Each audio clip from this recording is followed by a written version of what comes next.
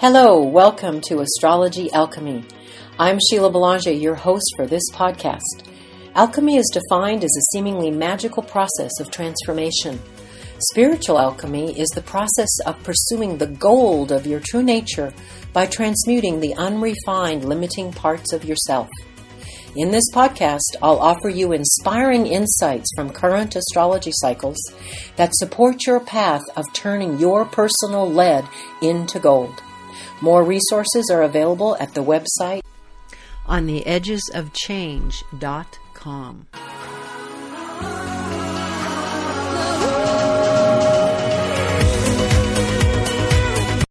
Well, hello there, and welcome to the Astrology Alchemy podcast, episode number 248. I'm your host and guide, Sheila Belanger.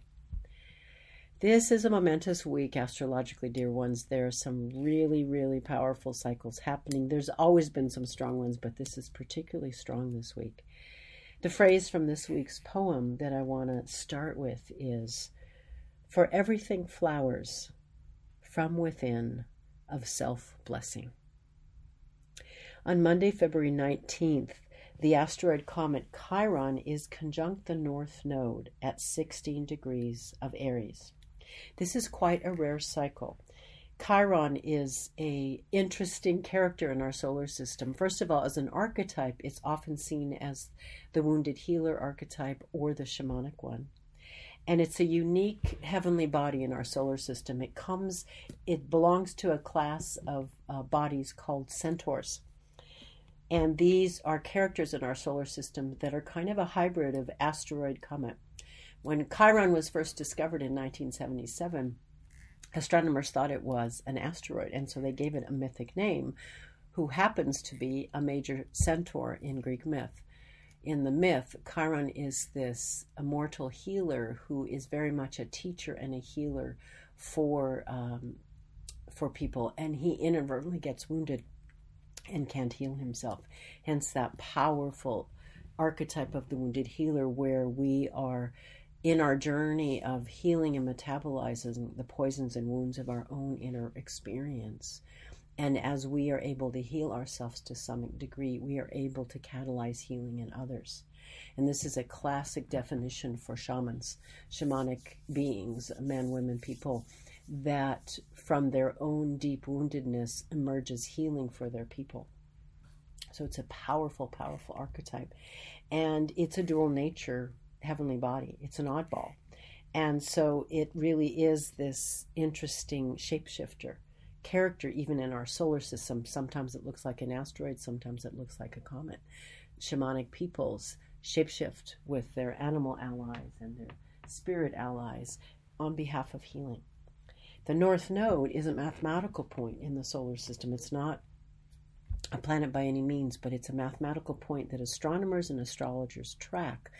And it takes about 27 years for the North Node mathematically to go all the way through the zodiac wheels. So that's the rarity of Chiron and the North Node coming together. The last time they were together is in 2008, which was a pretty significant year for many of us in terms of culture and social and personal change. So what does it mean? Chiron always, when it's active in a cycle, is inviting you to go to the next level of healing, especially around what we call your core wound.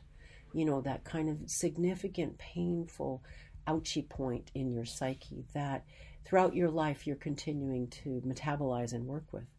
And remember, the context of Chiron, it's not just personal wound, it's also connected to ancestral wounds and the deep unmetabolized pain and suffering of our ancestors. And so when you're working with Chiron cycles, you get the opportunity to go to the next level of healing and also to have a clarity of what's yours to heal and what's not yours to heal. This is particularly important because Chiron and the North Node are in the zodiac sign of Aries. And this is a fiery, the first sign of the zodiac, fire sign that was like, be true to yourself, be who you are, be independent, go for it. And so when Chiron's in Aries, the deep wound can be, dare I be myself? Is it okay to be me? And how many of our ancestors have unmetabolized suffering where they couldn't dare to be themselves? because there would be dire consequences. Or they were immigrants coming to a new land, a new culture, a new language, and they had to adapt, and they had to leave behind who they truly were in order to survive. And then the North Node is always, when it's active in a cycle, inviting us to recognize a purposefulness, like our destiny calling us. That's what the North Node represents. It has a balancing point called the South Node. And again, these are mathematical points that are opposite each other in the zodiac wheel. The South Node is about our past patterns, where we come from. It has its own sacredness, but it's often about the path of least resistance. I know how to do this. This is the way I've always done it to survive. And by contrast, the North Node indicates your cutting edge work, your evolutionary purpose and destiny. So Chiron to the North Node is activating this time in our lives of recognizing how your destiny is calling you in and through your deep healing path. And that in some ways, perhaps your wound is a resource for tremendous, not only healing for you, but something about what the world is asking of you at this time. I'd like to offer here something from my colleague, Astro Butterfly. This is from a blog she did at the beginning, late last month. And she talks about Chiron conjunct North Node in Aries. Who am I? She says, the Chiron North Node conjunction happens in Aries, the first sign of the zodiac. Aries is our identity. Chiron conjunct North Node in Aries will ask us to answer some very important questions. Who am I? Who am I stripped of layers of conditioning, family history, and expectations? What makes me feel alive? What ignites my passion and compels me to engage with the world around me? She goes on to say, Aries is the life energy, that seed that only needs a spark of ignition to burst into existence. Connect with that spark, with that primal energy that sets everything into motion. From the Big Bang to your first breath, you are alive. You are here for a reason, and it's never too late to embrace your purpose and make a difference in the world. So you might notice what's been maybe growing in you lately, what's been stimulating, what are the synchronies, what are the messages from the universe nudging you to pay attention to, this is in you, this brings you alive, this has something to do with your purpose right now on the planet. It may be very subtle and quiet, it doesn't have to be big and grandiose, it might be big and grandiose, but notice where that unique medicine of you, Aries, is being invited to actually manifest more strongly. And also track where you might be holding yourself back, and you might be caught in what Carolyn Myss calls woundology. You know, old stories of woundedness, old ancestor stories and patterns of woundedness, and get clear. What's mine to do, what's not mine to do? What can I lovingly give back to the ancestors that's not mine? And say, I focus on what's mine. The other place that is really parallel is the other big cycle this week on Wednesday, February 21st. Venus and Mars are conjunct at 6 degrees of Aquarius. And again, remember, if you don't understand the degree measurements, just listen to the story and notice how it stirs and perhaps supports you in your journey this week. So Venus and Mars are the relational archetypes. I'm laughing because it's classic. I think of that book from years ago about, men are from Mars and women are from Venus, and that kind of simplistic, genderized way of talking about the sexes and talking about Venus and Mars. Venus is really the magnetic relational one. As an archetype, it represents how we magnetize and draw to us what we love, whether it's people, it's situations, it's values, what's important to me. And Mars is that dynamic relational one. I go after what I want. I have courage. I seek it. I take my stand. I do it. Okay. So classically, when Venus and Mars are together, there is this integration happening with the yin and yang of our relational self, whether it's about personal relationship inside yourself or outer relationship with people and other beings. And they're coming together in Aries. Now, when planets come together, it marks a seeding. It's a new beginning. It's a new phase. It's turning over, like a new page is here. So Venus and Mars in Aquarius is all about freedom.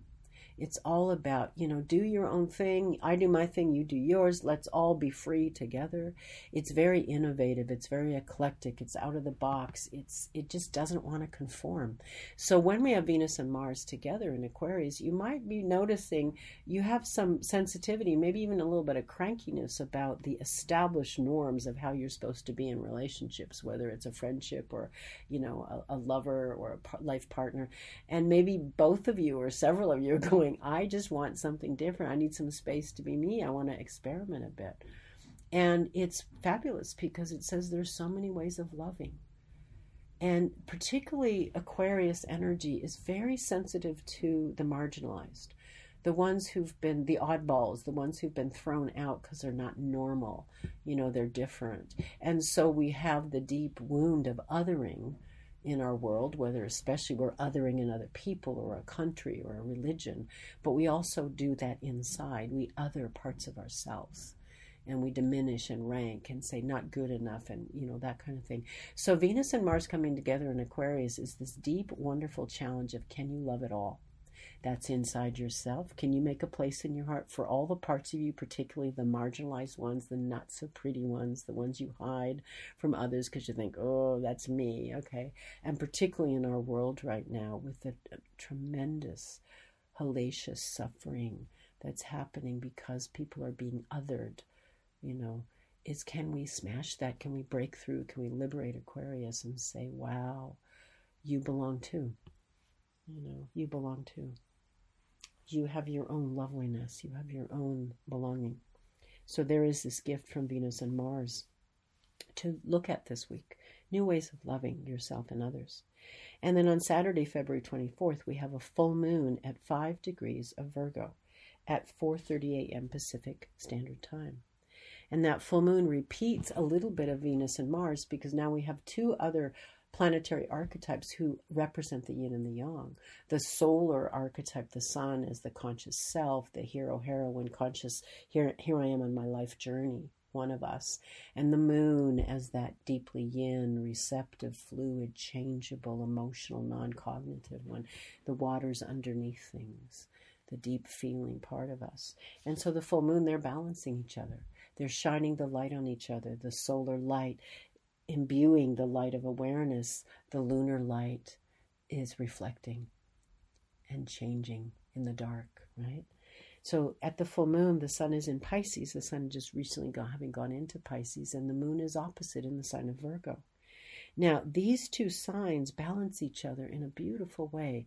Pisces is very much a water sign of dreaming and visualizing and very sort of fluid and non-grounded. It's not negative. It's just kind of, very much in the dream of things. Virgo is a very grounded, healing earth sign. And Virgo says to Pisces, take the dream and ground it in some way. Serve with it. Heal with it. And Pisces says to Virgo, don't get tight-assed. It doesn't have to be perfect. It doesn't always have to be a certain form, Virgo. Flow with it. Feel into it, what's going on. So they balance each other. And this, particularly at this full moon, there's a really amazing combination because with the sun in Pisces are two other planets. Mercury, the communicator, storyteller, and Saturn, the responsible, grounded, ethical one. Now, Mercury is very much about how we think and communicate. And when it's in Pisces, it's not cognitive. We're communicating through felt sense of things, images, poetry, myth, just a presence, if you will.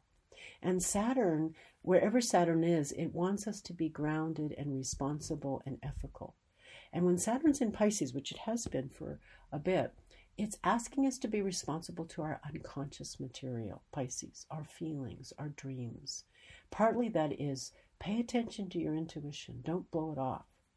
Particularly when Saturn and Mercury are together, pay attention to what you're telling yourself, your communication, your stories. Listen to your dreams. Listen to your gut hit. Don't blow it off. Oh, that doesn't make sense. Listen. If you're a creative person in any way with creative projects, listen to your muse this week. I mean, really get in there and do your craft, do your writing, do your journaling, do your art, do your magic. And also Saturn challenges us with Mercury to say, pay attention to the stories you're telling yourself, particularly if they're wounded Pisces ones, because wounded Pisces, we can feel overwhelmed and psychically overloaded and victimized. And Saturn says, okay, that classic question, is it true? Asking yourself that.